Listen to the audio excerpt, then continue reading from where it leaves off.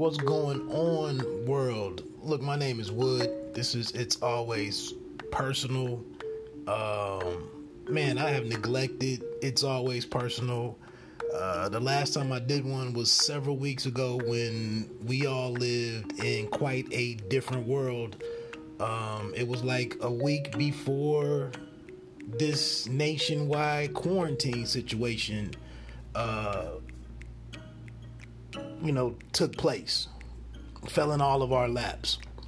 And over the last several weeks, I've just been adapting to the new way of living.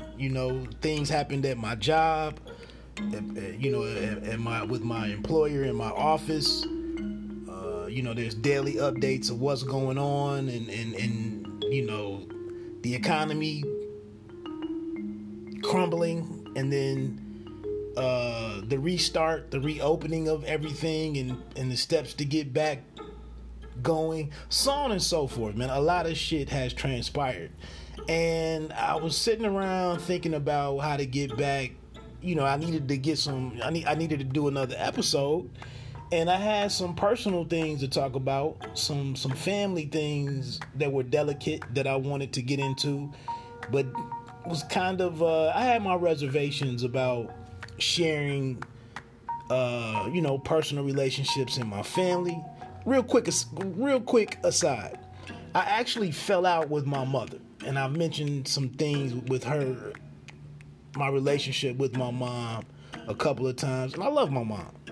But due to some other things I was frustrated about, and something that she did that I've asked her not to do for 20 years, and it happened again. But right before this COVID-19 situation erupted, I needed a break from her. I needed a break from Mom before I really put my foot down on some stuff. And we kind of weren't talking because I wanted her to understand where I was coming from. Because my mom is getting older, and I want our relationship to be harmonious for whatever time she has left. So anyway, we had this break, and I left it open-ended on when I was going to reach back out to her and resume, our relationship. And then this COVID shit happened, and a couple of, maybe 3 or 4 days went by, and maybe about 3 or 4. And then I called my mom, and I said, hey, if you need anything from the store, let me know. I know you're on my shit list right now, but we don't know what's going on with this, how this virus is, moving around, and airborne, not airborne, what, we didn't know anything. So I was like, hey, I don't know if my younger brother, who I've mentioned on here before, has a little rift with my mom, but fuck all that, I put all that shit to the side right now. If you need anything from the store, I will gladly go and get it for you and bring it to you. Stay your ass in the house. And incidentally, man, our relationship kind of, resumed as a result of this shit. And just like my mom, she didn't even think to apologize or take stock of what caused the hiccup. And then with everything that was happening, I was like, man, let me let that shit go right now and and continue to be of service to my mother and make sure that she doesn't have to go out unless she needs to. She's 72. But anyway, so that was going on. That was part of what I was going to do a show about. But now, in this last week or so, man, this new shit that had me fucked up was this video that popped. I had been seeing shit on this Ahmaud Arbery situation. I have been seeing the name, some shit on the typical activist people on Instagram, and I hadn't really seen too much about it.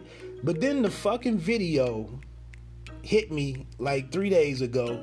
Today is the 8th. I want to say I saw the video on maybe May 5th or May 6th.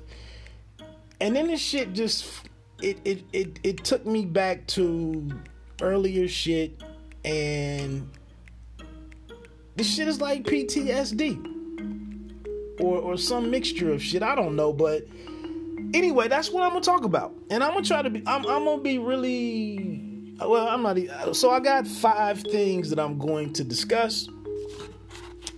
I'm gonna give you a rundown on where I am with this case last night before I went to bed. The shooters or the killers of Ahmaud Arbery, father Gregory McMichael and son Travis McMichael of Brunswick, Georgia, they were arrested. And I thought to myself before I turned off the light to go to sleep, thank goodness, shit. Thank goodness, from the video that I watched, that was the minimum that should have happened. So I'm going to run through the case really quickly on some important details that I want to say. And other people are saying it too, but I guess my issue with some of this shit that I see on YouTube, some of these brothers that I see on these activist cats that I see on Instagram, a lot of this shit is pretty messy to me. And when it's somebody losing their life in this manner, there needs to be some organization and some attention to detail when discussing some of this shit. So I'm going to get into like I'm Don Lemon or Ed Bradley or some shit. But anyway, the second thing is the first time I encountered this shit, it wasn't Trayvon Martin, which I believe was in 2012. 1998, James Byrd was the first time that this shit smacked me in my fucking face that shit, that lynching shit and all that shit in the history books and so on and so forth, like this shit can be very real. So I want to revisit James Byrd just very quickly, just to contextualize where I am and why this shit affected me. Why this fucking video affected me. As it should affect any normal human being, white or black. Then I also want to go back. The third thing is Philando Castile and kind of how that something happened here with this Arbery situation that happened here, that happened with the Castile situation several years ago. I just want to make a quick note of why this impacted me the way that it did. Then also the fourth thing, this shit ain't really just about unarmed black people being killed by police officers or on some hate crime shit, or just by some citizen. With the whole, like Jordan Davis, the young boy killed at a store. There was that brother that was shot down in Florida, I believe, killed in front of his family by an older white guy who said that the dude threatened him. Like this shit is fucked up. But it's not just about me sitting here as a black man fucked up by seeing black people being done dirty and wrong. There was also this white kid that I saw a video of one time that was some of the most harrowing shit that I've fucking watched. And it was his name was Daniel Shaver. I'm gonna touch on that.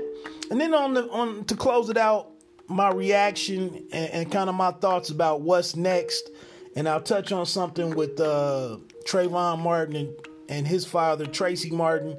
And when you see all of this shit online about running out here and what needs to be done and we got to do this and who needs to do that and something has to happen and they need to be killed and I got just some thoughts on that shit. So I get to all this as quickly as I can. This is It's Always Personal. My name is Wood. Check me out on Instagram. I got a couple of posts up about this. You can find me at Waterbed, WATERBED_REG. That's on Instagram. On the other side of this break, I come back and get into Ahmaud Arbery.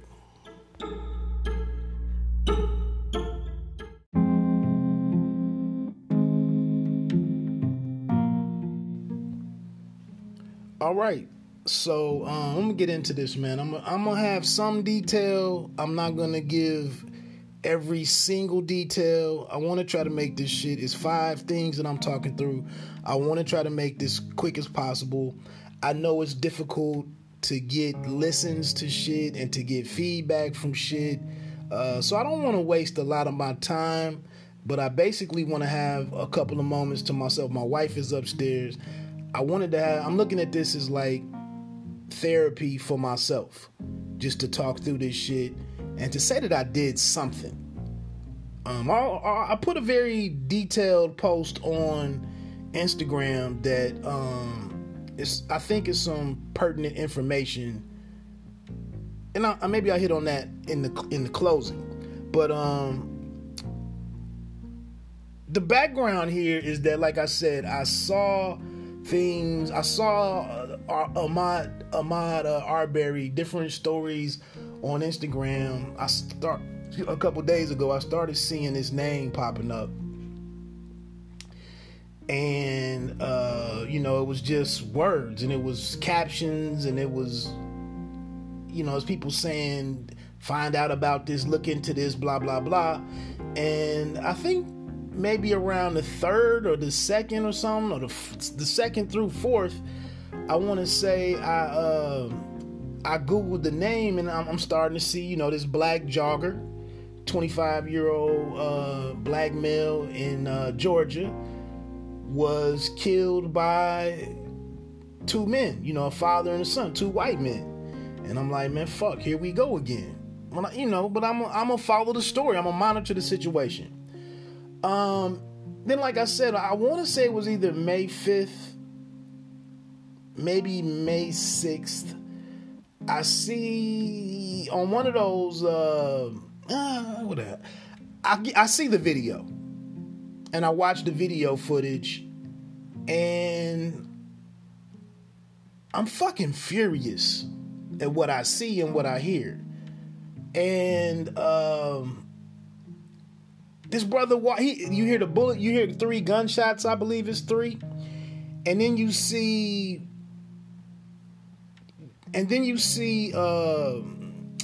Arbery disengage from Travis McMichael, the son.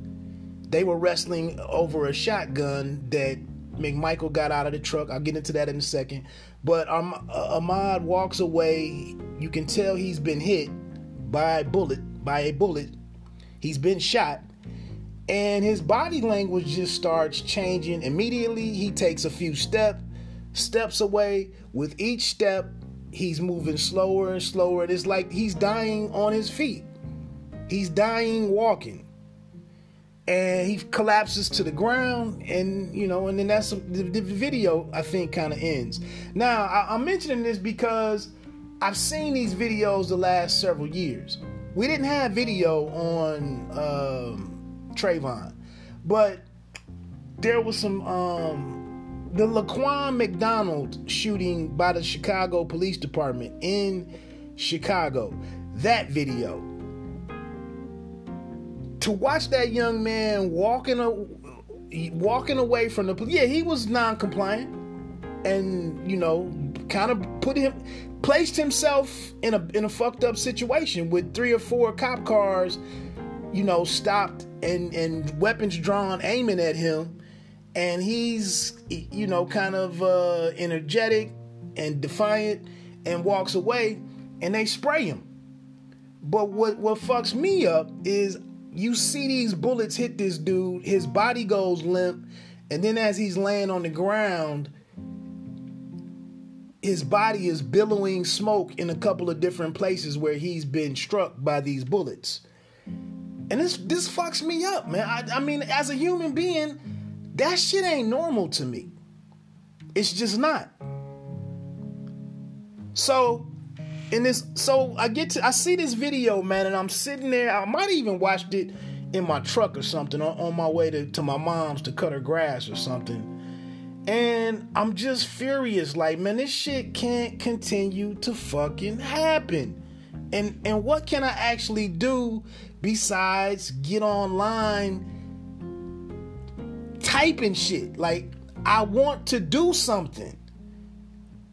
And then lastly, Well, I won't even go there right now. But anyway, the background on this stuff is that this 25-year-old black man was jogging in this neighborhood. I believe it's called Satilla Shores. It's in Brunswick, Georgia. He runs by this father and son that are doing something out in their yard or their garage.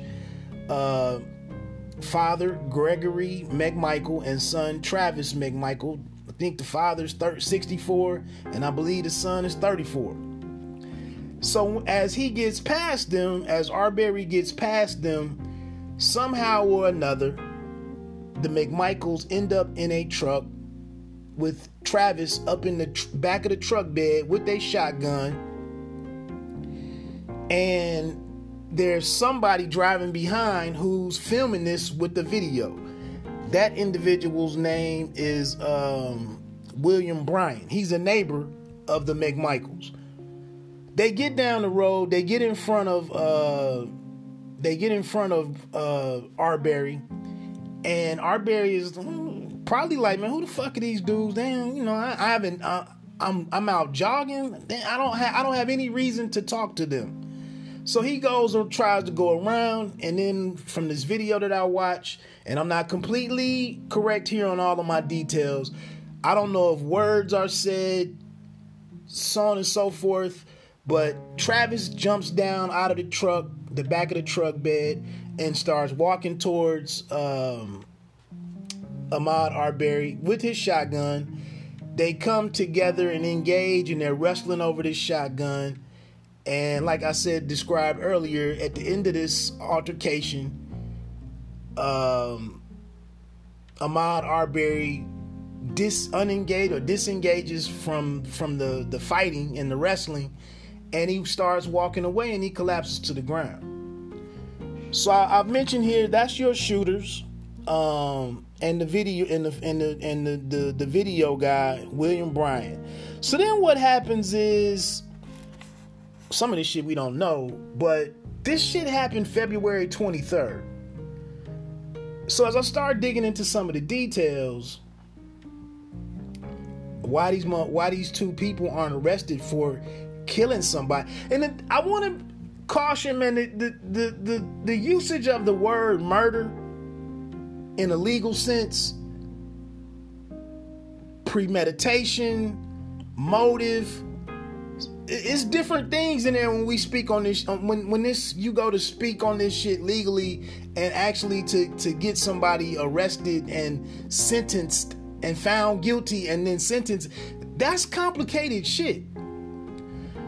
But I just, for the life of me, watching what I watch, I don't know how people don't go to jail. I don't know how the McMichaels don't go to jail.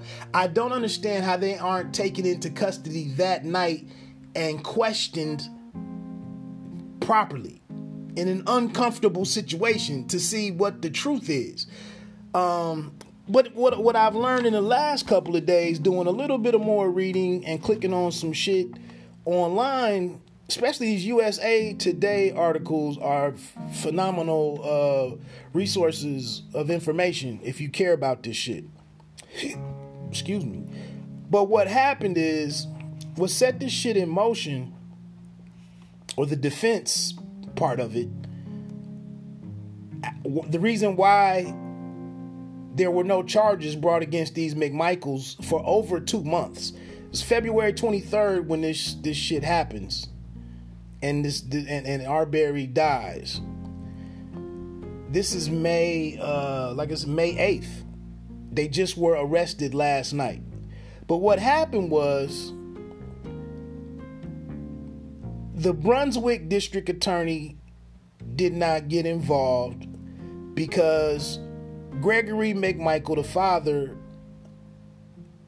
worked at the Brunswick Police Department, retired from there some time ago. I think after he retired, he was an investigator for that office. So this individual, this district attorney of Waycross, I think it's Waycross, Georgia, this George E. Barnhill, he writes this memo to the captain of the Brunswick Police Department, saying that basically there's no need to investigate, there's no need to arrest the McMichaels. But the letter is actually, he's recusing himself from the case because the mother of Arbery is concerned about nepotism and conflict of interest with whatever she knows about McMichael working in some of these offices and the fact that he's a retired police officer. So this George Barnhill, and I would encourage you, fuck being mad and fuck all the making strong comments online. Go read this, go click on this document and read this fucking memo that George Barnhill sent to Captain Jump, I believe is his name. Not Trump, Jump is his last name. I didn't feel like getting his first name. But in this memo, he says, I'm recusing myself.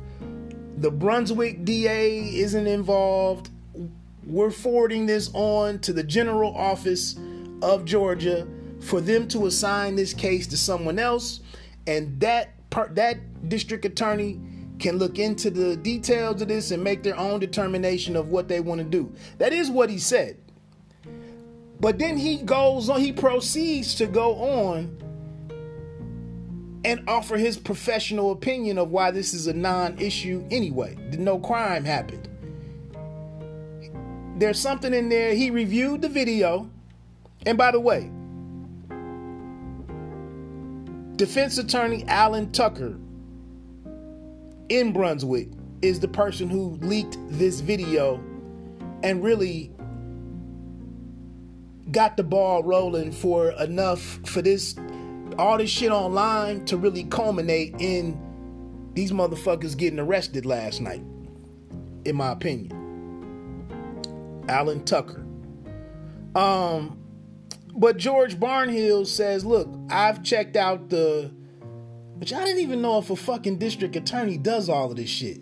But he says, he puts his resume in there, all these classes he's taken. He's been involved in or prosecuted over 100 homicide cases. He says that he looked at the autopsy. He looked at the autopsy report, spoke with the coroner, I believe, or the medical examiner. He said he watched the videotape, and he looked into Arbery's criminal record, some mental health history shit that he had access to, supposedly.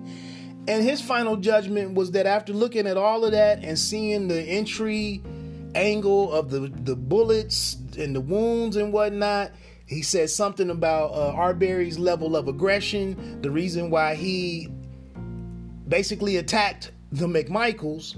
This is like saying that the rape victim's skirt was too short, essentially. But he goes on to say that all of this is basically in line with what the McMichaels said. They believed that they were following him because he had stolen something. He had burglarized a property that's under construction somewhere right there that they saw. And I guess if he did in fact even stop, when he came back off of the property to resume his run, he did something in his shorts or moved, something around in his pockets. And this is what led them to believe that he had stolen something. And this is what motivated or compelled them to get in their vehicle and follow him and tell William Bryan, to film this shit, I guess.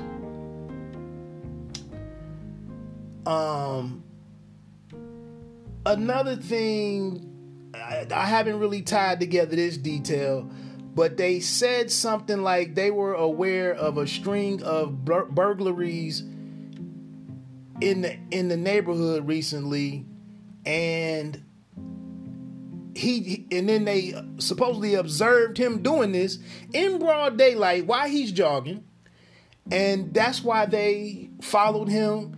And then George Barnhill concludes with, all of this is consistent with, well, their intention was to follow him, detain him until the police arrived, and then let the police take over. That was what their intentions were. And then he went on through some very loose interpretation of how the citizen arrest laws that they followed those to the letter. The McMichaels they were well within their reason of basically apprehending him or detaining him. And there's no problem here. He said everything was perfectly legal, was how he summed it up. Now he said, go ahead and pass this on to, the next district attorney's office that you can find and whatever they want to do. He said, but, I'm just telling you, you don't need to arrest these guys. So that's how they go free for several weeks after the death of Arbery. Now, one thing that I am seeing, I have not read this for myself yet, but the police who showed up on the scene, from what my understanding is, they had the intention, they saw enough in what they saw at the scene that they wanted to take them into custody and arrest them for something. Now, what's not clear to me is did the DA, how did they not go to jail that night? I haven't tied that detail together just yet. Just on the shit that I watch on TV, my wife watches every fucking night. She's watching Deadline or Heartline or Headline or all that murder shit. So you hear about probable cause, motive.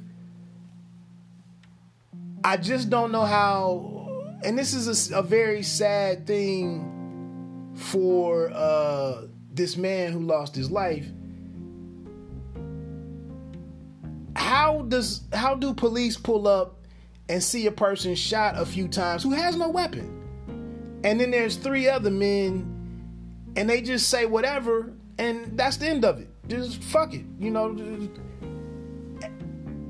That's the basic, expectations have been satisfied here on your description of, what happened.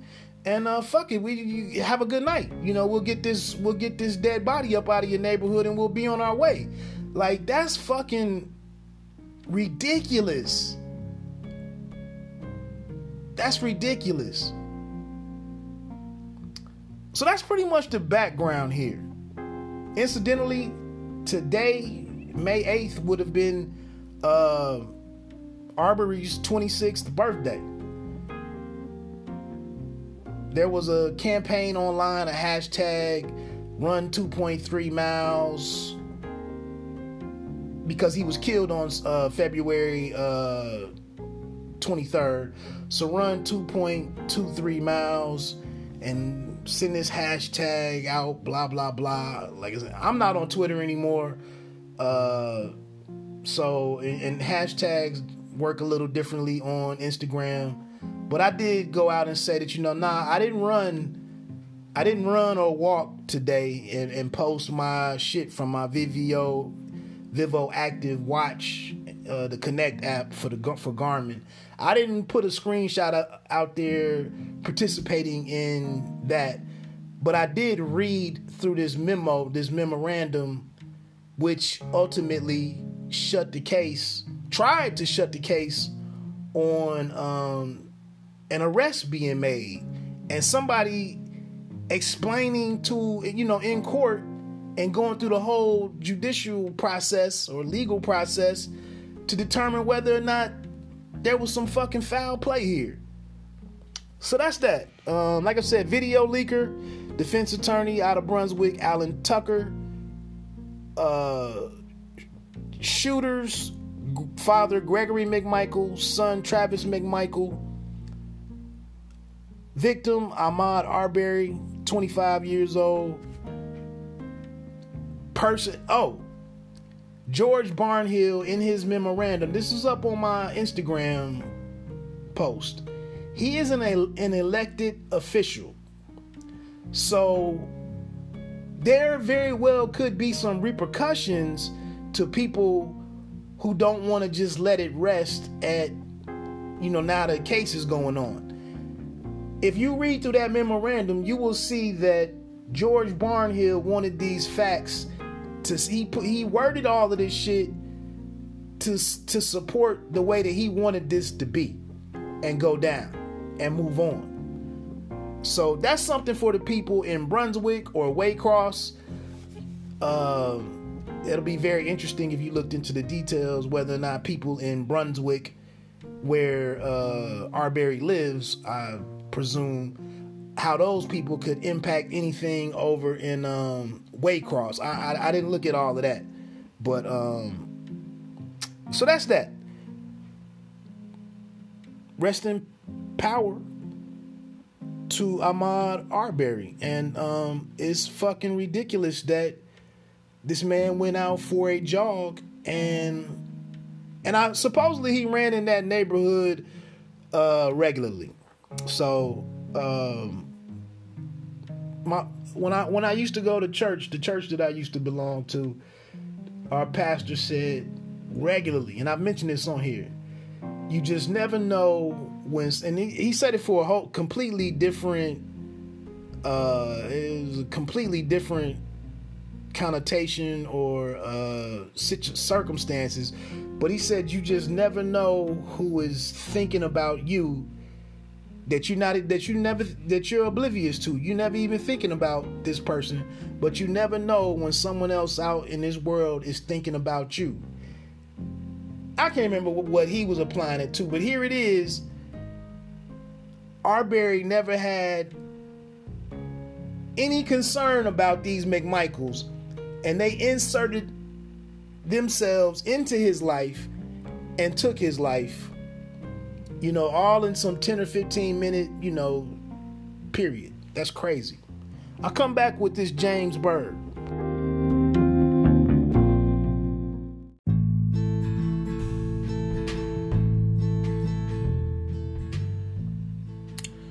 Okay, so it's sad that black people's feelings on these types of incidents could be disregarded, discarded, ignored, get over it. Like, I don't know how anybody could say anything negative if a black person has a reaction to this. To sitting here in America in 2020 and a few times a year, you see these very fucked up videos of people that look like you, and you kind of place yourself in that circumstance. And I just struggle with, like I said, those last few seconds in that video, that like Laquan McDonald video.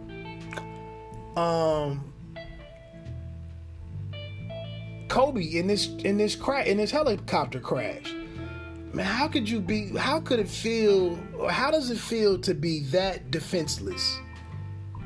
And in a situation like Arbery, how does it feel the last moments, the last breaths that you have, the last moments that you have in existence and on this earth, you fucking around with two motherfuckers that look like, in comparison to him, you fucking around with Gregory McMichael and Travis McMichael, two motherfuckers you didn't even know an hour prior to this. That's some shit that I sit in, and I sit with that shit. Getting on, so in 1998, man, I just looked at you know what?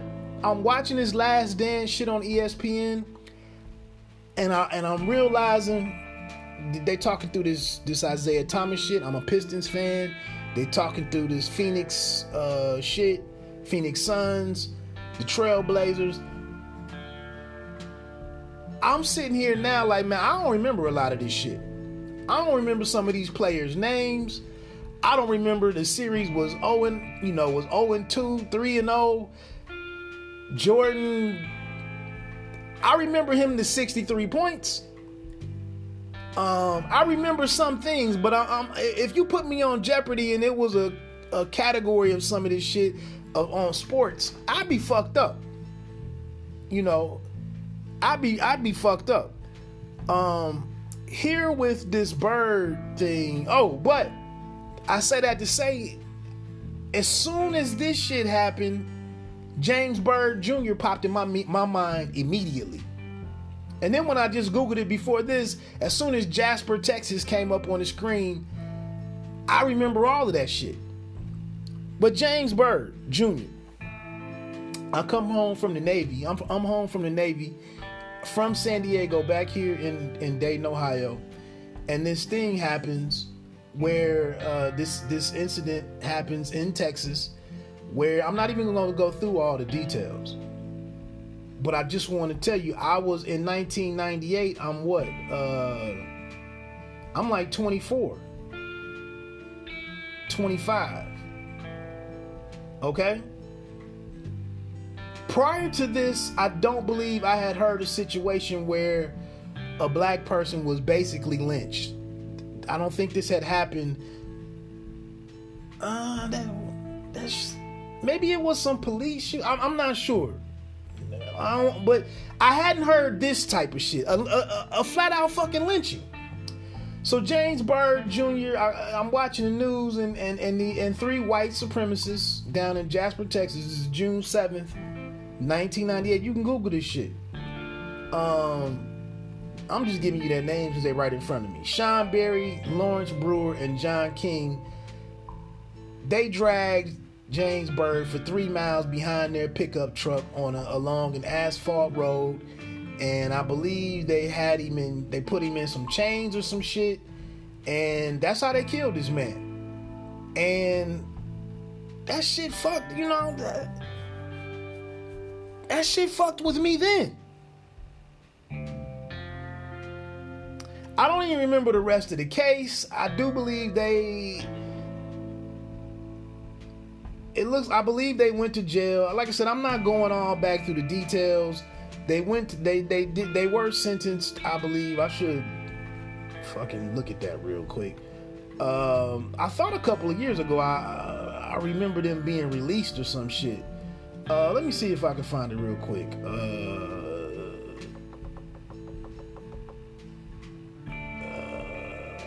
There was a Bird's lynching by dragging gave impetus to passage of a Texas hate crimes law, which later led to passage by Congress of the Matthew Shepard and James Bird Jr. Hate Crimes Prevention Act, commonly known as the Matthew Shepard Act. That was in 2009 when they did that. Damn. Brewer was actually executed by lethal injection for his involvement in this crime by the state of Texas in September 2011. Damn, King was executed by lethal injection at the state penitentiary in Huntsville, Texas on April 24th, 2019. Berry was sentenced to life imprisonment and will be eligible for parole in 2038. I'm sitting here talking about they were released. Nah, shit got real for them. And one was executed in 2011, and the other was executed in April 24th, 2019. I said I had just heard something about this case, so that's what I heard. The dude was executed. Wow. But anyway, that's when this shit first started hitting me. And the ironic thing here, as I get ready to end this segment, was in 98, I just come back from spending 4 years in San Diego, California, in the United States Navy. And I'm going to tell you, man, I worked under a lot of white guys from a lot of different walks of life. Never had no problems. you know, you share, you live in a berthing compartment aboard a ship, and there is no more personal space. Whether you're underway for 6 months, or a 6-month deployment and a 3-month deployment, and you can get called out for an operation or some shit that you out there for 2 or 3 months, and you got people up in your shit, you know. But in the Navy, I didn't have any work problems.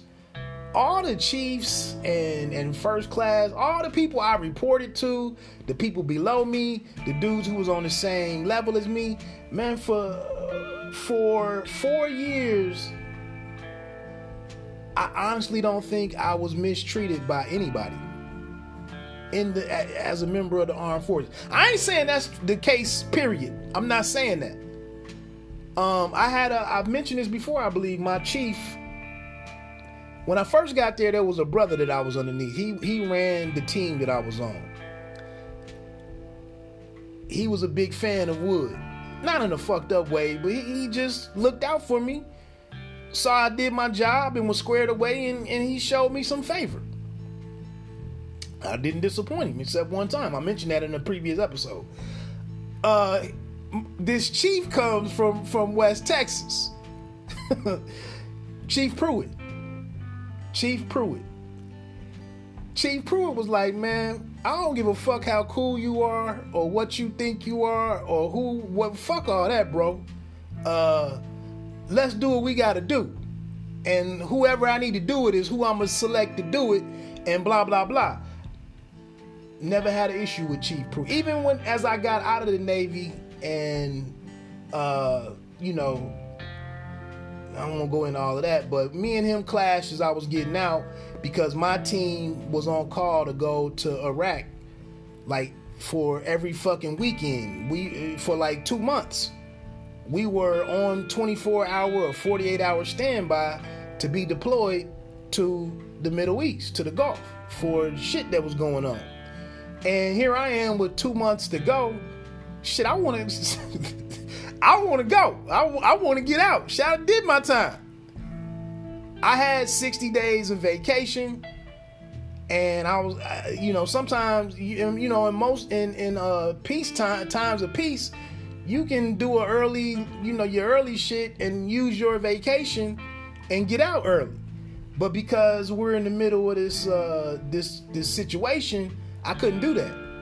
And so all this credit that I had built up in being on time, being sharp, uniform wise, and so on and so forth, I start not shaving. I got my sideburns, you know, are unsat, how long they were, how long they were.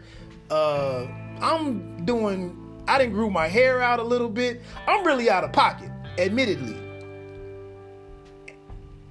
He ain't treat me wrong out of no racial shit, though. He just came at me man to man like, look, motherfucker, you showing me up in front of the team, and that shit ain't gonna be tolerated.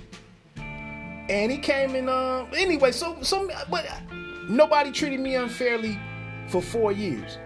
Then even out in the city of San Diego itself,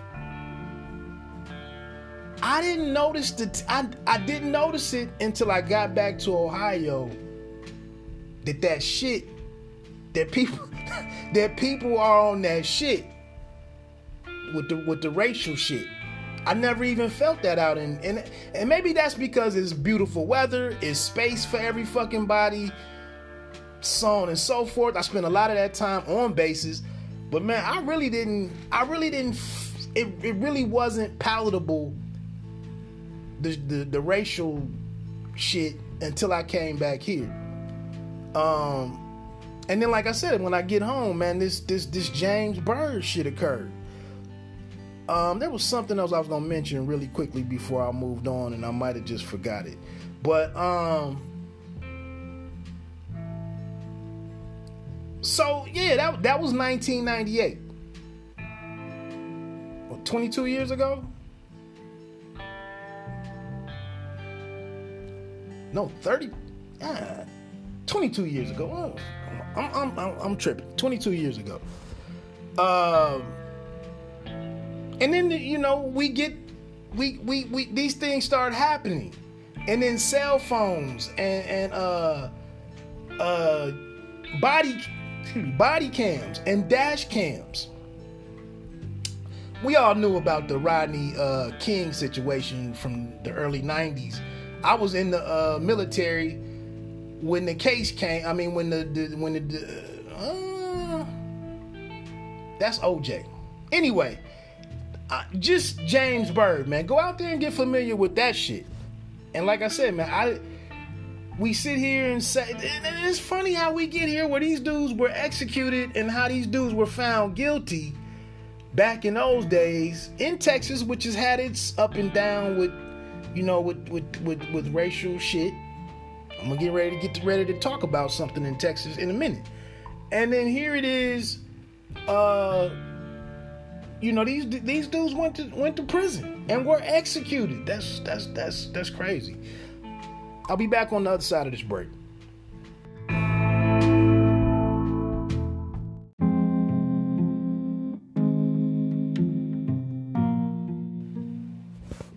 All right. By the way, James Byrd Jr. was 49 years old when this shit happened. When that incident happened. Moving on to this right here. Now, what fucked me up a few years ago, Philando Castile, over in Minnesota, I believe. So, I don't know if it was, I want to say it was Eric Garner, the very big brother in New York City who was surrounded by a group of police officers, 4 or 5. And then the one dude who just got freed on this shit maybe a year and a half ago, the one officer snuck around to the back of him, if you watched that video, and I think he had his baton, and he choked the shit out of, he choked the life out of Eric Garner and stayed on his back, rode him down to the ground, and basically took his life. And somehow or another, he was found not guilty, you know, when this shit went through the judicial process. I'm not gonna rehash all of that. But I was furious watching him fucking choke this man. And then there's 4 or 5 police officers on him. This is when the whole I can't breathe thing came up, as Eric Garner was telling them he couldn't breathe.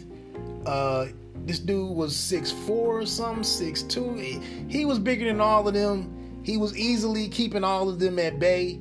Like I said, until this one dude, this one officer comes around to the back, and in my opinion, you know, I don't think there's no doubt about it. What I watched was he killed the man. He killed Eric Garner. But I was processing that, and I was struggling with that, and I was fucking furious.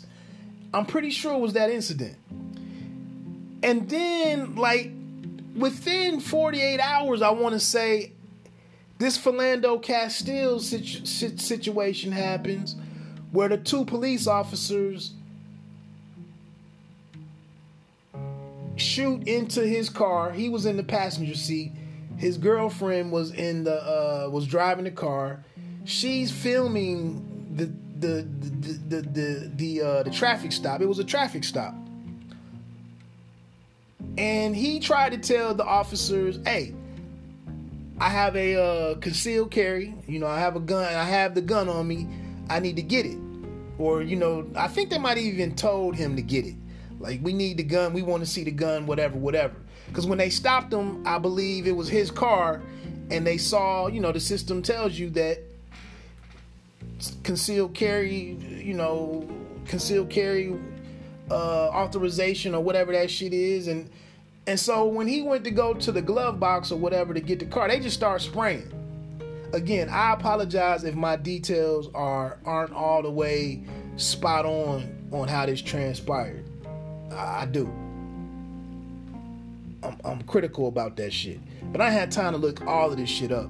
But what I'm saying to you is, it was back-to-back situations of me seeing these unarmed men violently killed. They shot Castile 3 or 4 times, you know.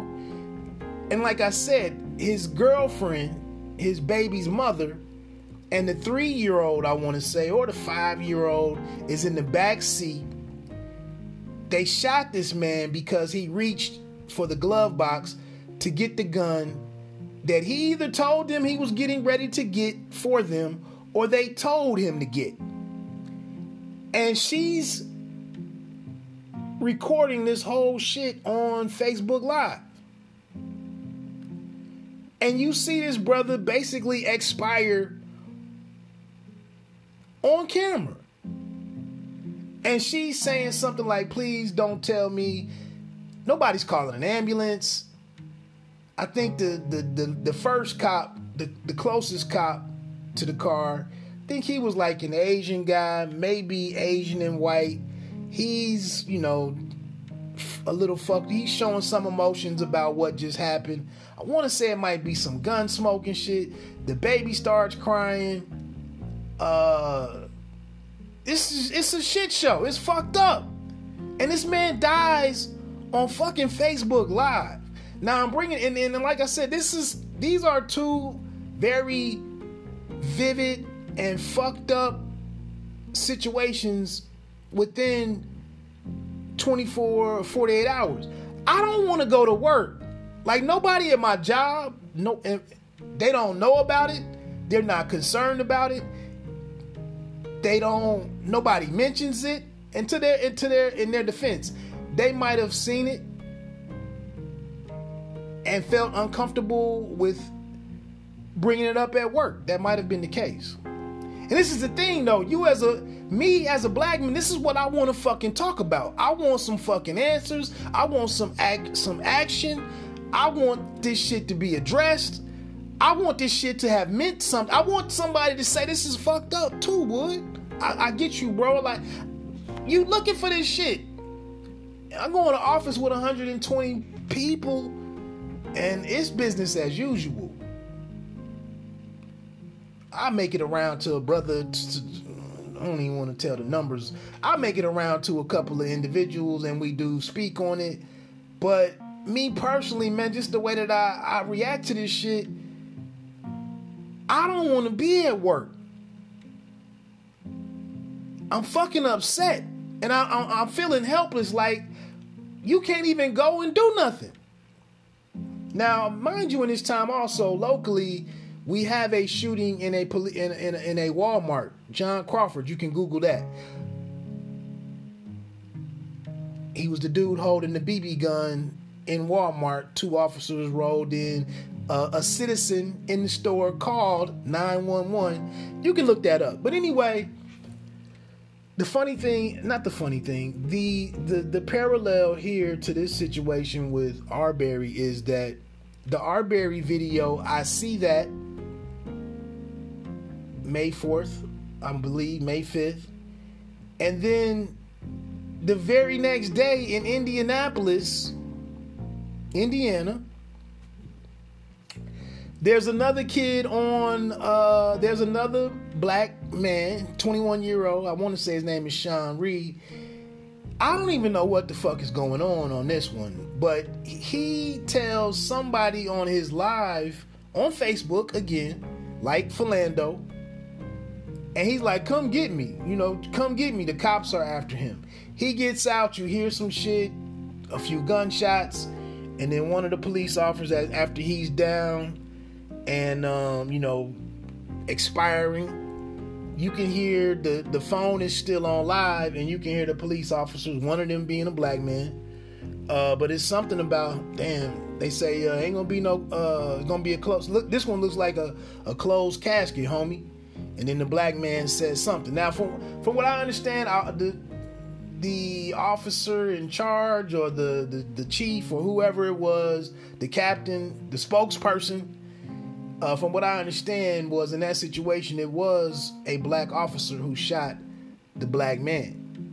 I do want to include that detail in it. But this, and they went on to say that there was a gun near the body, and I believe a taser was also deployed. So that's Sean Reed. Also with that situation that makes it a little more weirder is that all within 8 hours, a black woman who was pregnant was killed by another police officer. I want to say at first I saw there was some alcohol involved, and then when I read the story, I think I didn't see anything about alcohol. What I do want to stress is that this black woman that was pregnant, the baby and her died. She was hit. She was walking. I didn't get all the details on that, but she was hit and struck by a vehicle and passed away. Then the other situation was, and that brother, I think he was, Sean Reed, I believe, served in the Navy. He was 21 years old. The other kid that passed was part of those 3 that were killed.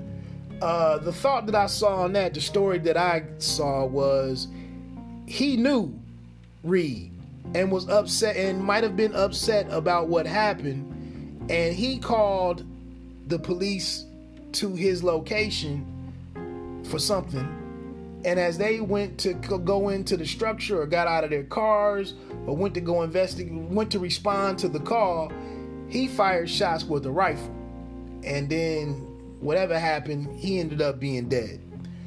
So what I'm just saying is, I haven't looked into all of the details, but that back-to-back just took me back to the Castile situation. And then Indianapolis comedian Mike Epps, I saw a video from him on the Source Magazine's Instagram page, which I just found out about that account a couple of days ago. I have to admit, I don't know if I'm a big fan of what they have going on with their Instagram page, but that's where I saw where they posted a video of Mike Epps weighing in on the situation. So that's that. Philando Castile, like I said, I really believe it was Eric Garner that happened, and then within 48 hours, Castile happened, and it was just like, man, this is really having an effect on me.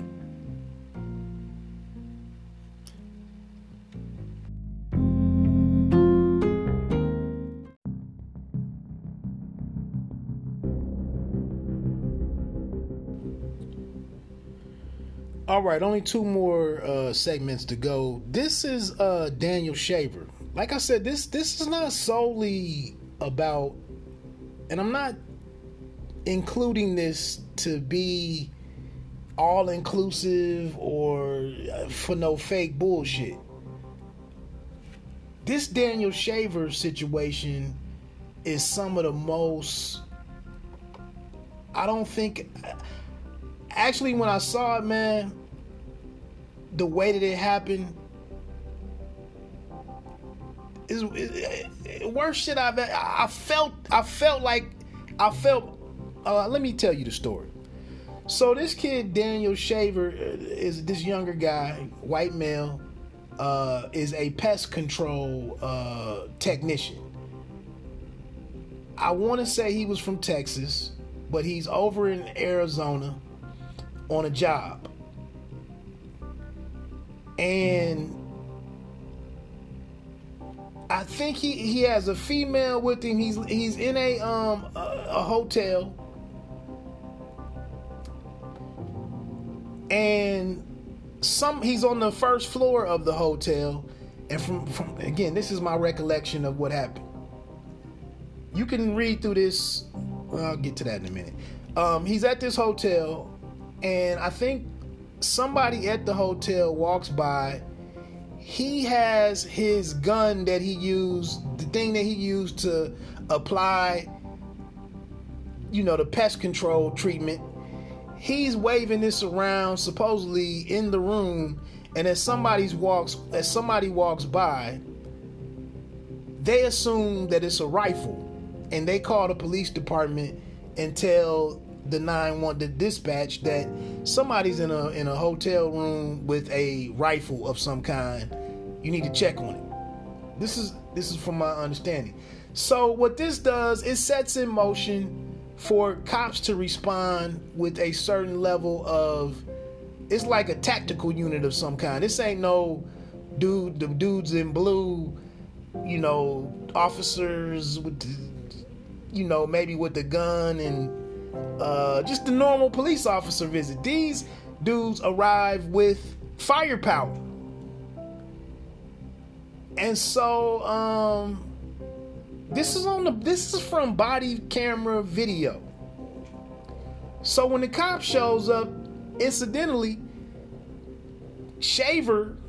Daniel Shaver has left the room to go get some ice. I think the female, they're like talking as he getting ready to go get the ice, and he comes around the corner and the cops are coming down the hallway with their weapons raised, their assault rifles. So immediately, Daniel Shaver is in mesh basketball shorts, longer shorts, and a t-shirt. I don't even think he has shoes on. He does not look like he has a fucking rifle on his person at that particular time. He realizes the cops are there, and this officer, this was in Mesa, Arizona, I believe. The officer's name is Philip Mitchell Brailsford. You can find his article at NBCnews.com. It's by Eric Ortiz. It's December 8th, 2017 was when this shit was posted. It has the video of a very, very, very fucked up ending to a person's life. This is like watching Call of Duty with the first person shooter, but real life. If you scroll down barely, you will see Daniel Shaver on his knee with this rifle pointed at him. It looks like it's got a laser scope on the fucking rifle.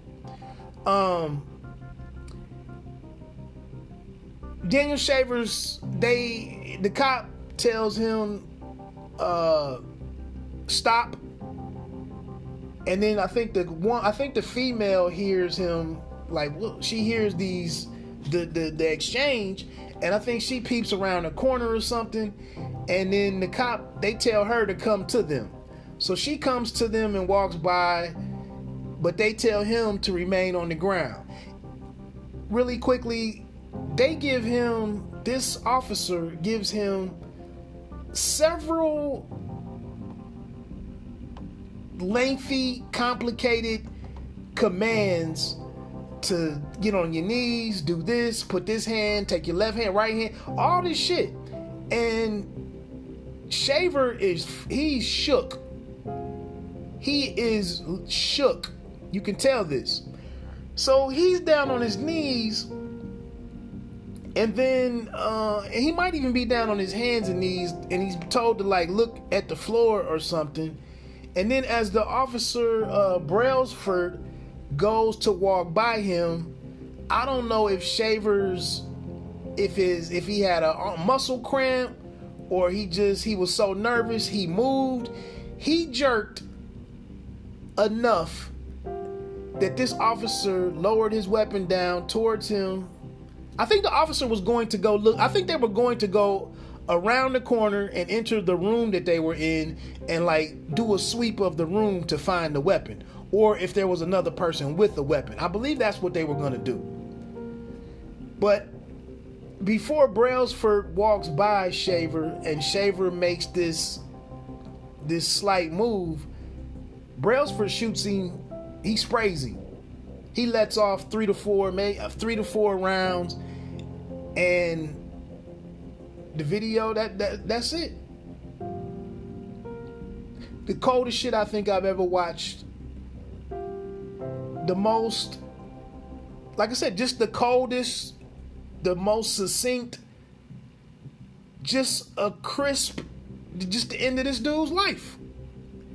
And when I watch it, man, to sit there for you to just be in a t-shirt, no shoes on, I literally could just feel how he must have felt with these bullets from this fucking assault rifle ripping through his spinal cord or his back and taking his life.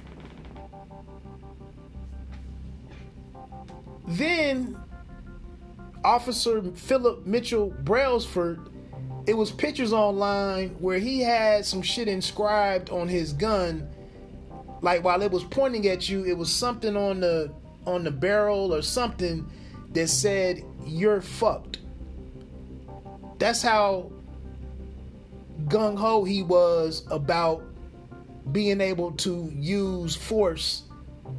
And it was other shit that I read about him. He had a Twitter page, or I went to his Facebook page or something. He was hard. He was really with the shits. Before that was even a phrase, he was on his bullshit. Now, in this article that I just mentioned from 2017, it was a 6-week trial, and Brailsford was found innocent, and he avoided serving 25 years in prison for second-degree murder. It mentions that Shaver, he was sobbing, he had his hands up, and he was begging for his life in his final moments. He was fucked up that he had this dude with all this tactical gear and this rifle pointed at him. And because he couldn't keep it together and had this little twitch, it cost him his life.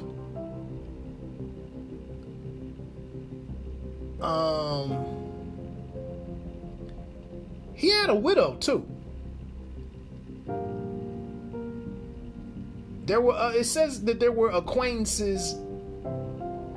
He was in Mesa on business and was with acquaintances at his room. So I was somewhat right. According to the prosecution, Shaver showed them an air rifle. It wasn't but it was an air rifle that he used to exterminate birds. And then, I'm sorry. Like I said, man, facts are important. Shaver showed them the air rifle that he used to exterminate birds, and at one point waved it outside of his 5th floor window, prompting a witness to notify the hotel front desk, which led to the police being called. And police said it asked that he had been drinking at the time. Shaver had been drinking at the time. And it said he said, listen to my instructions. This is what to do. This was the coldest shit, man. You gotta watch this video. He said, listen to my instructions, or it's going to become very uncomfortable for you. One of the officers shouted. And if you listen to what he says on the video, man, you don't want to be in this situation. Shaver said, please do not shoot me, before he was ordered to crawl towards the officers. As he inched forward, he reached toward, he reached toward the waistband of his shorts. Maybe because of his knees dragging, maybe his ass was coming out of the shorts or something, but he reached towards the waistband of his shorts. That action led Brailsford to fire his rifle. He said he was reaching for a gun. No gun was found on Shaver's body. 2 pellet rifles related to his pest control job were discovered in his room. It's more to read there, man, but the Brailsford dude was looking to use his equipment and his training. I felt like that was that, like I said, man, if you watch that video, and you listen to how Brailsford gave him his commands and the coldness in his voice, it's the most fucked up shit I've watched online. Very close to the Garner situation with the man being choked out. But like I said, you want to think, man, if you engage in a shootout or gunfire with somebody, like you have a gun, for one, that you actually have a gun, and that you're behind some shit, or that you might even have on, I don't know, man. I just could feel the bullets ripping through this dude's body watching this shit, man. It was fucked up. And it makes me, the next time that you encounter police, and say you have had a couple of drinks, some cocktails, Just because you can't listen to the instructions, or you're nervous as fuck, you could be out in the cold. You ever been out in the cold at 2:30 in the morning, juiced up a little bit? Maybe you don't have your jacket closed or your coat closed, or you don't have your gloves on, and you shaking a little bit. And just because you do that, somebody could kill you and say you was reaching. Interesting.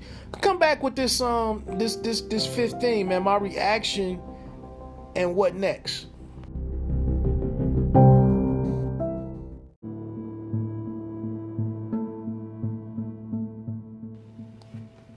All right, so I guess maybe I'll just leave this as the conclusion.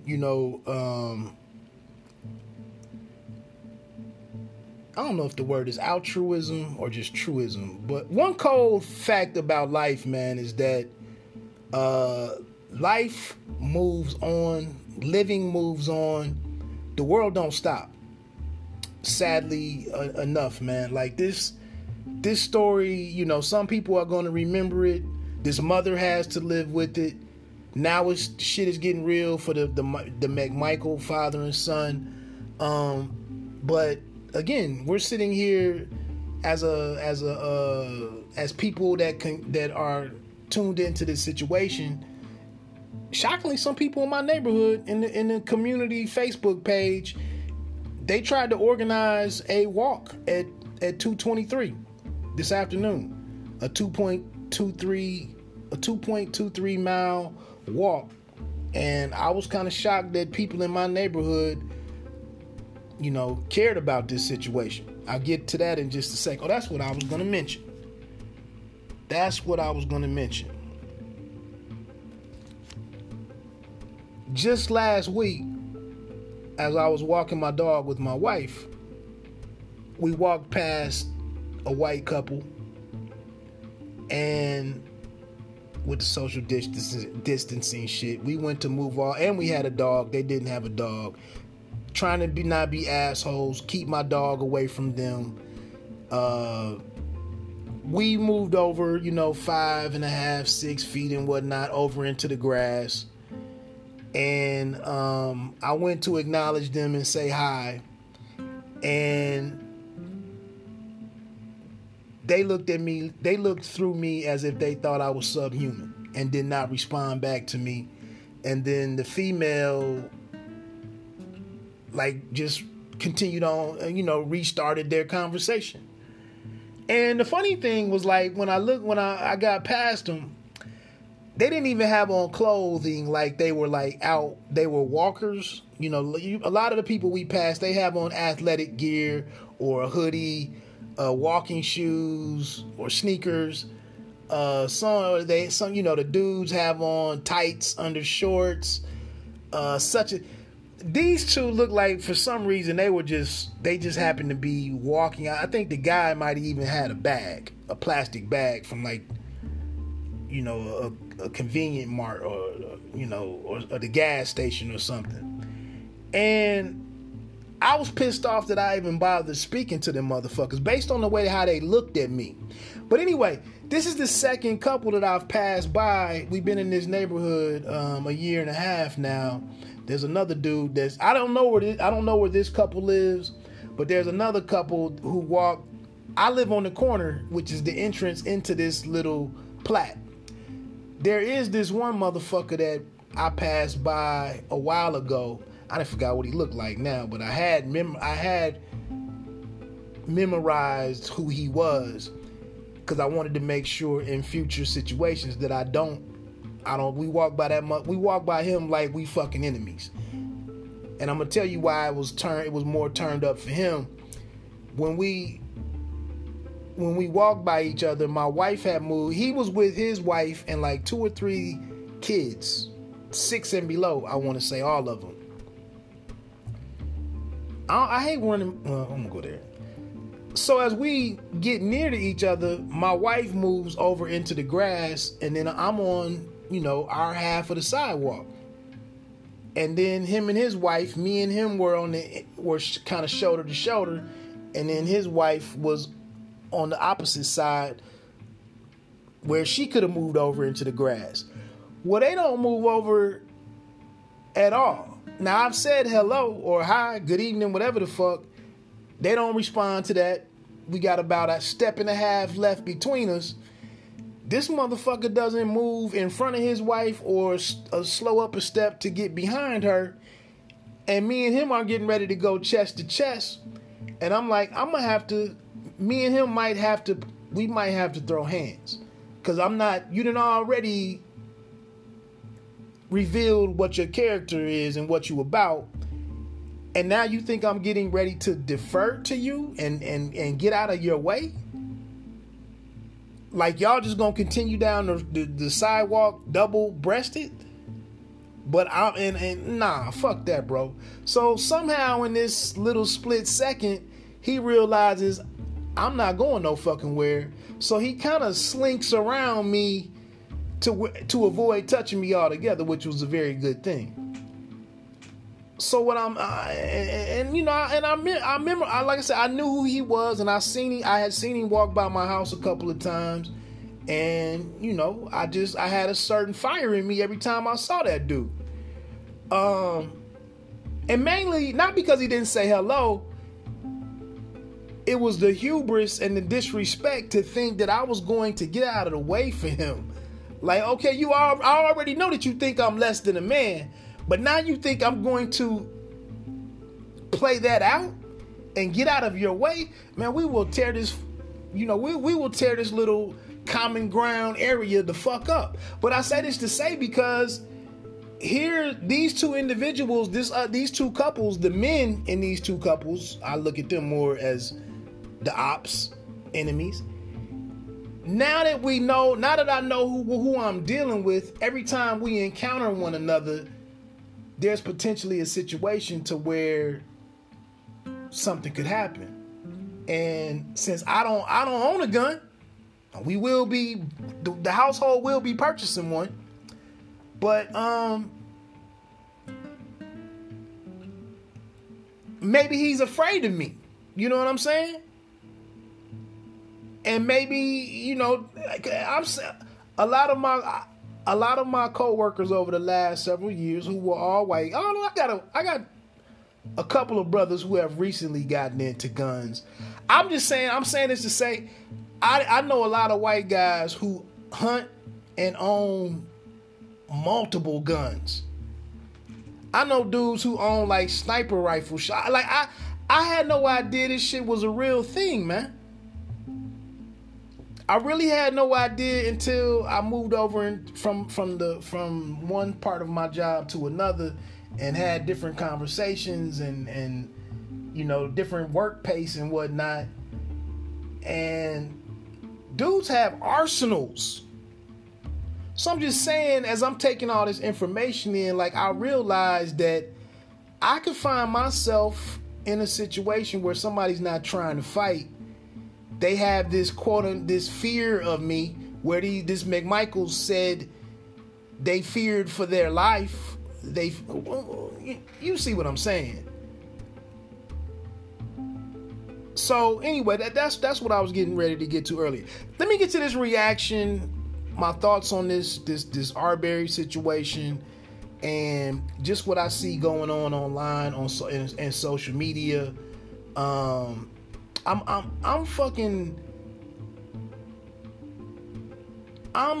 baffled at some of the individuals, these social justice warrior, pro-black, militant, whatever. I struggle with some of these dudes who have significant sized followings and interactions. You go and see a thread of theirs and it's 40 comments and it's people buying this shit that they're selling. And I'm sorry, the information that they give out and that they provide is full of fucking holes. Like, I can't believe that some people follow some people. It's fucking scary. But I see in some of these threads, and my final reaction, especially to the arrest last night, I was really sitting here, and I said this in a comment that I made on a partner's Instagram post, but I felt like when there was no arrest and no process started to get some justice for somebody to have to speak on what the fuck happened and why this shit played out the way it did, and some people to be able to analyze whether or not the truth is being explained, that there's any truth in this shit.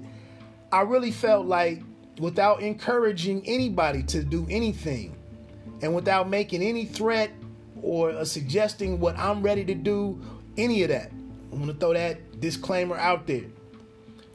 I really felt like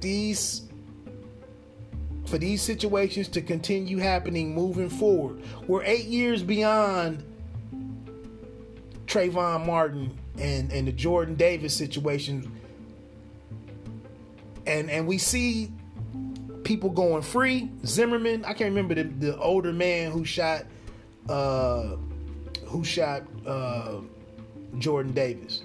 That one real smart brother down in Texas, that was a cop situation. The one brother was in a carload of young teenagers, and they killed like this really great young man who was leaving his party. But when these things continue to go the way they have been going, and never anything significant happening to these people, and as people feel the need, like, I need to go buy a weapon now. I truly believe that we need a weapon apiece. You know what I mean? I don't need my wife giving me magazines or loading magazines for me. No, we need a weapon apiece in this bitch. Now, that's the feeling now. Especially in this COVID situation, these people going to the state houses with this paramilitary looking shit because they don't want to be told what to do. Like, people are shit is different. So I would say, if you're listening to this, if you made it this far, you need to consider, if you're a female, male, I don't give a fuck. You need to consider purchasing a weapon, and you need to get familiar with that weapon. Former BET back in the day, news person, Madeline Woods had an excellent post on Instagram about, you need to buy you a fucking gun. And the people in your household need to be familiar or aware with that gun. Cause it can't be the Arbery, what they called him while he was jogging, but the victims can't be the only, their family can't be the only person having a funeral moving forward. So my reaction is, when there's no justice, there's no concern, nobody that should be doing their job, local law enforcement, when there's no activity, you're forcing law-abiding people to eventually start considering criminal responses to resolve this shit. That's what's happening. Now, get ready because and I say this, but then when I look at some of the tough talk in the threads, I saw a couple of sisters today talking about they want death. Like, fuck it. And put it out there on Facebook or on, like, they want to see somebody in the ground. For this coming from women. I'm like, ah, damn.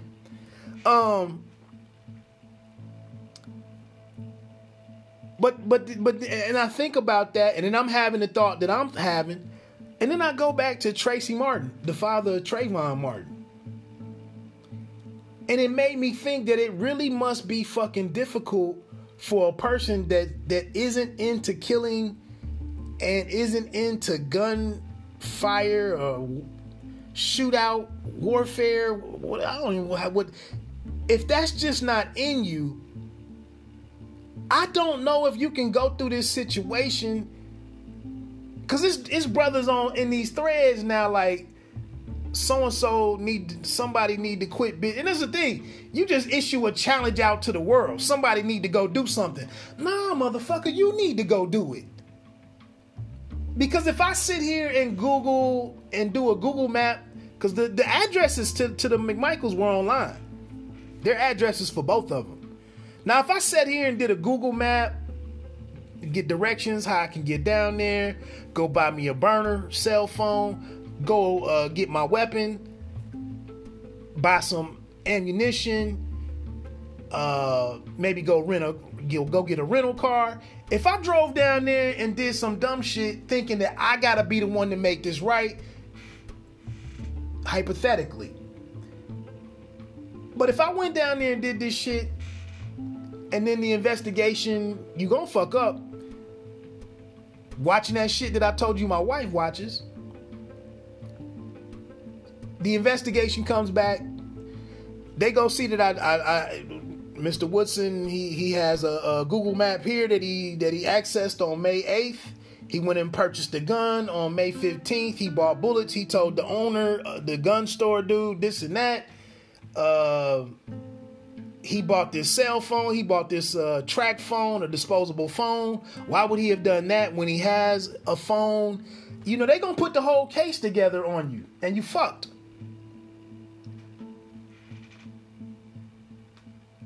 And that's, for me, like, I ain't doing shit. You know what I'm saying? I'm not going to do anything to these people because it's no way that I'm not going to lose my freedom. Or shit, maybe they kill me. But I'm saying this to say, man, it just can't be that easy if Tracy Martin sat in a courtroom day after day after day and lived in the same city as George Zimmerman for months on, and he never went and did what these people would like you to think is so easy for you to do. Now, that's the one thing that I think, though, you know, because you see the shit, New Jack City, the old school dude comes out and shoots Nino Brown. When he got off or only got 2 years or probation or whatever the sentence was for him, and he was like, your soul is required in hell. Then you got Sam Jackson. I believe he was in that flick, A Time to Kill. I was just looking at something on HBO, The Outsider. The younger brother or the older brother of the boy who was murdered in that series. He's a shooter as they were taking Jason Bateman in for his trial. He comes out of the crowd with the gun and shoots. He shoots up like multiple fucking people. He was just letting them go and didn't even hit Bateman.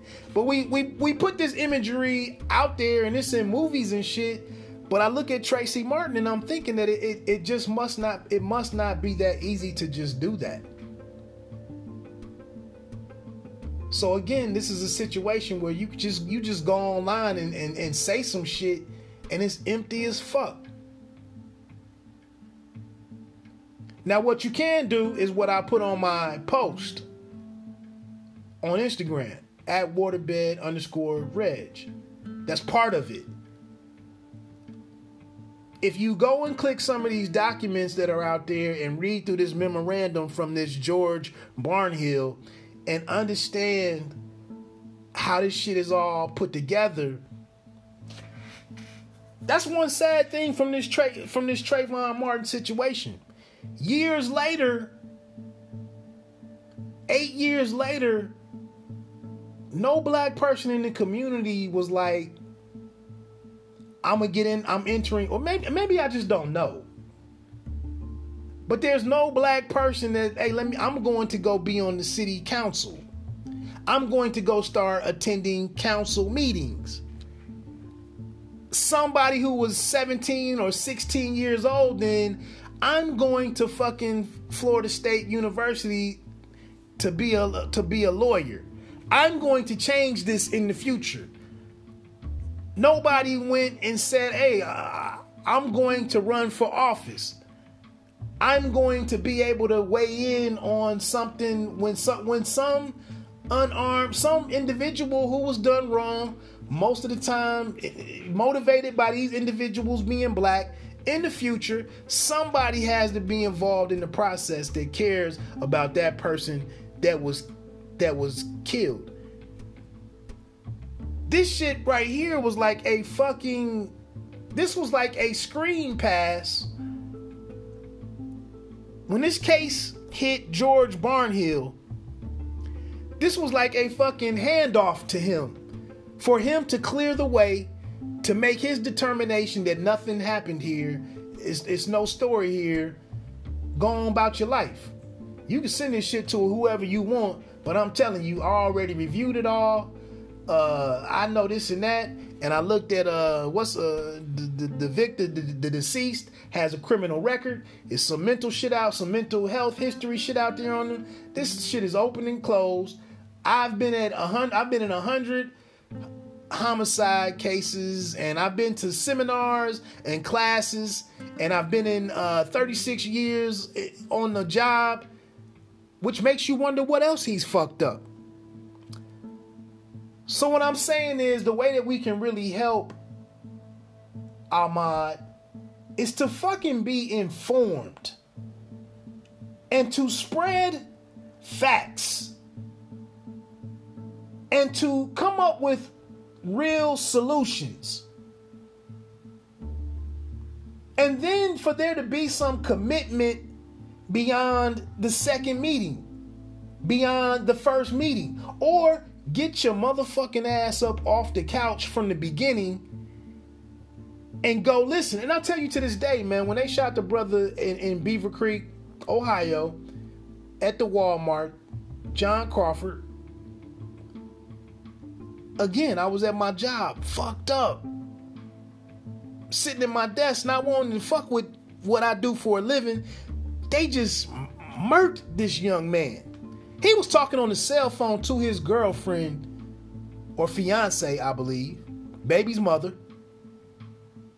child's mother. And if you watch the video when the cops came around and saw him, they did not spend 4 seconds deliberating what to do next. They saw him, saw that he was not a threat to them whatsoever, gave the nod to one another, and they opened up, and he was gone. I don't think nothing happened to them either. So, in closing, man, like, and that's lastly, I don't give a fuck what nobody else is doing. I don't give a fuck what nobody else thinks about what doesn't matter, why do this.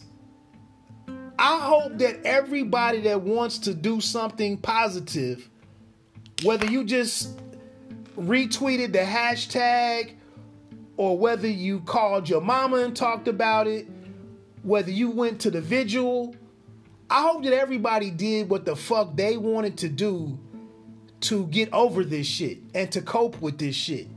If you wanted to go pray, like I'm really fucking tired of people having to like do what's acceptable to somebody. I don't know why you wasting your time. Man, fuck that, man. If you did what you wanted to do, which was, go to your social account, your social media account, and make your fucking statement, and you satisfied, leave me the fuck alone, okay? If I want to do this, or I want to make a call, if I want to use these email addresses that they sent, like I said, I just hope that everybody did what the fuck they wanted to do. Because let's keep it a buck. In closing,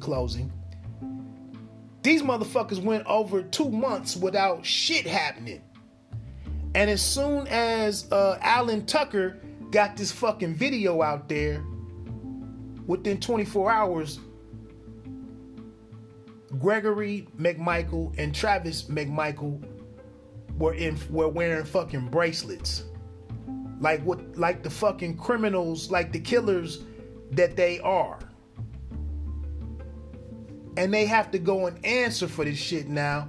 Versus 48 hours ago, they thought they had moved on with their motherfucking lives. And it shouldn't be that fucking easy. It shouldn't be that easy. Life didn't even skip a beat for you. You ain't even sitting in the inside of an interrogation room trying to get shit together. Mr. Barnhill, District Attorney Barnhill from Waycross, the Waycross District, has sat here and worded all of this shit together for you. Can't go like that. So, whatever views anybody has, I'm not talking to anybody specifically, but get the fuck out of the way and let the doers do. My name is Wood. Shit like this is always fucking personal. Sorry that I've wasted anybody's time. Hey, I'm out of here, man. Stay safe, stay healthy. Until next time, I'm out.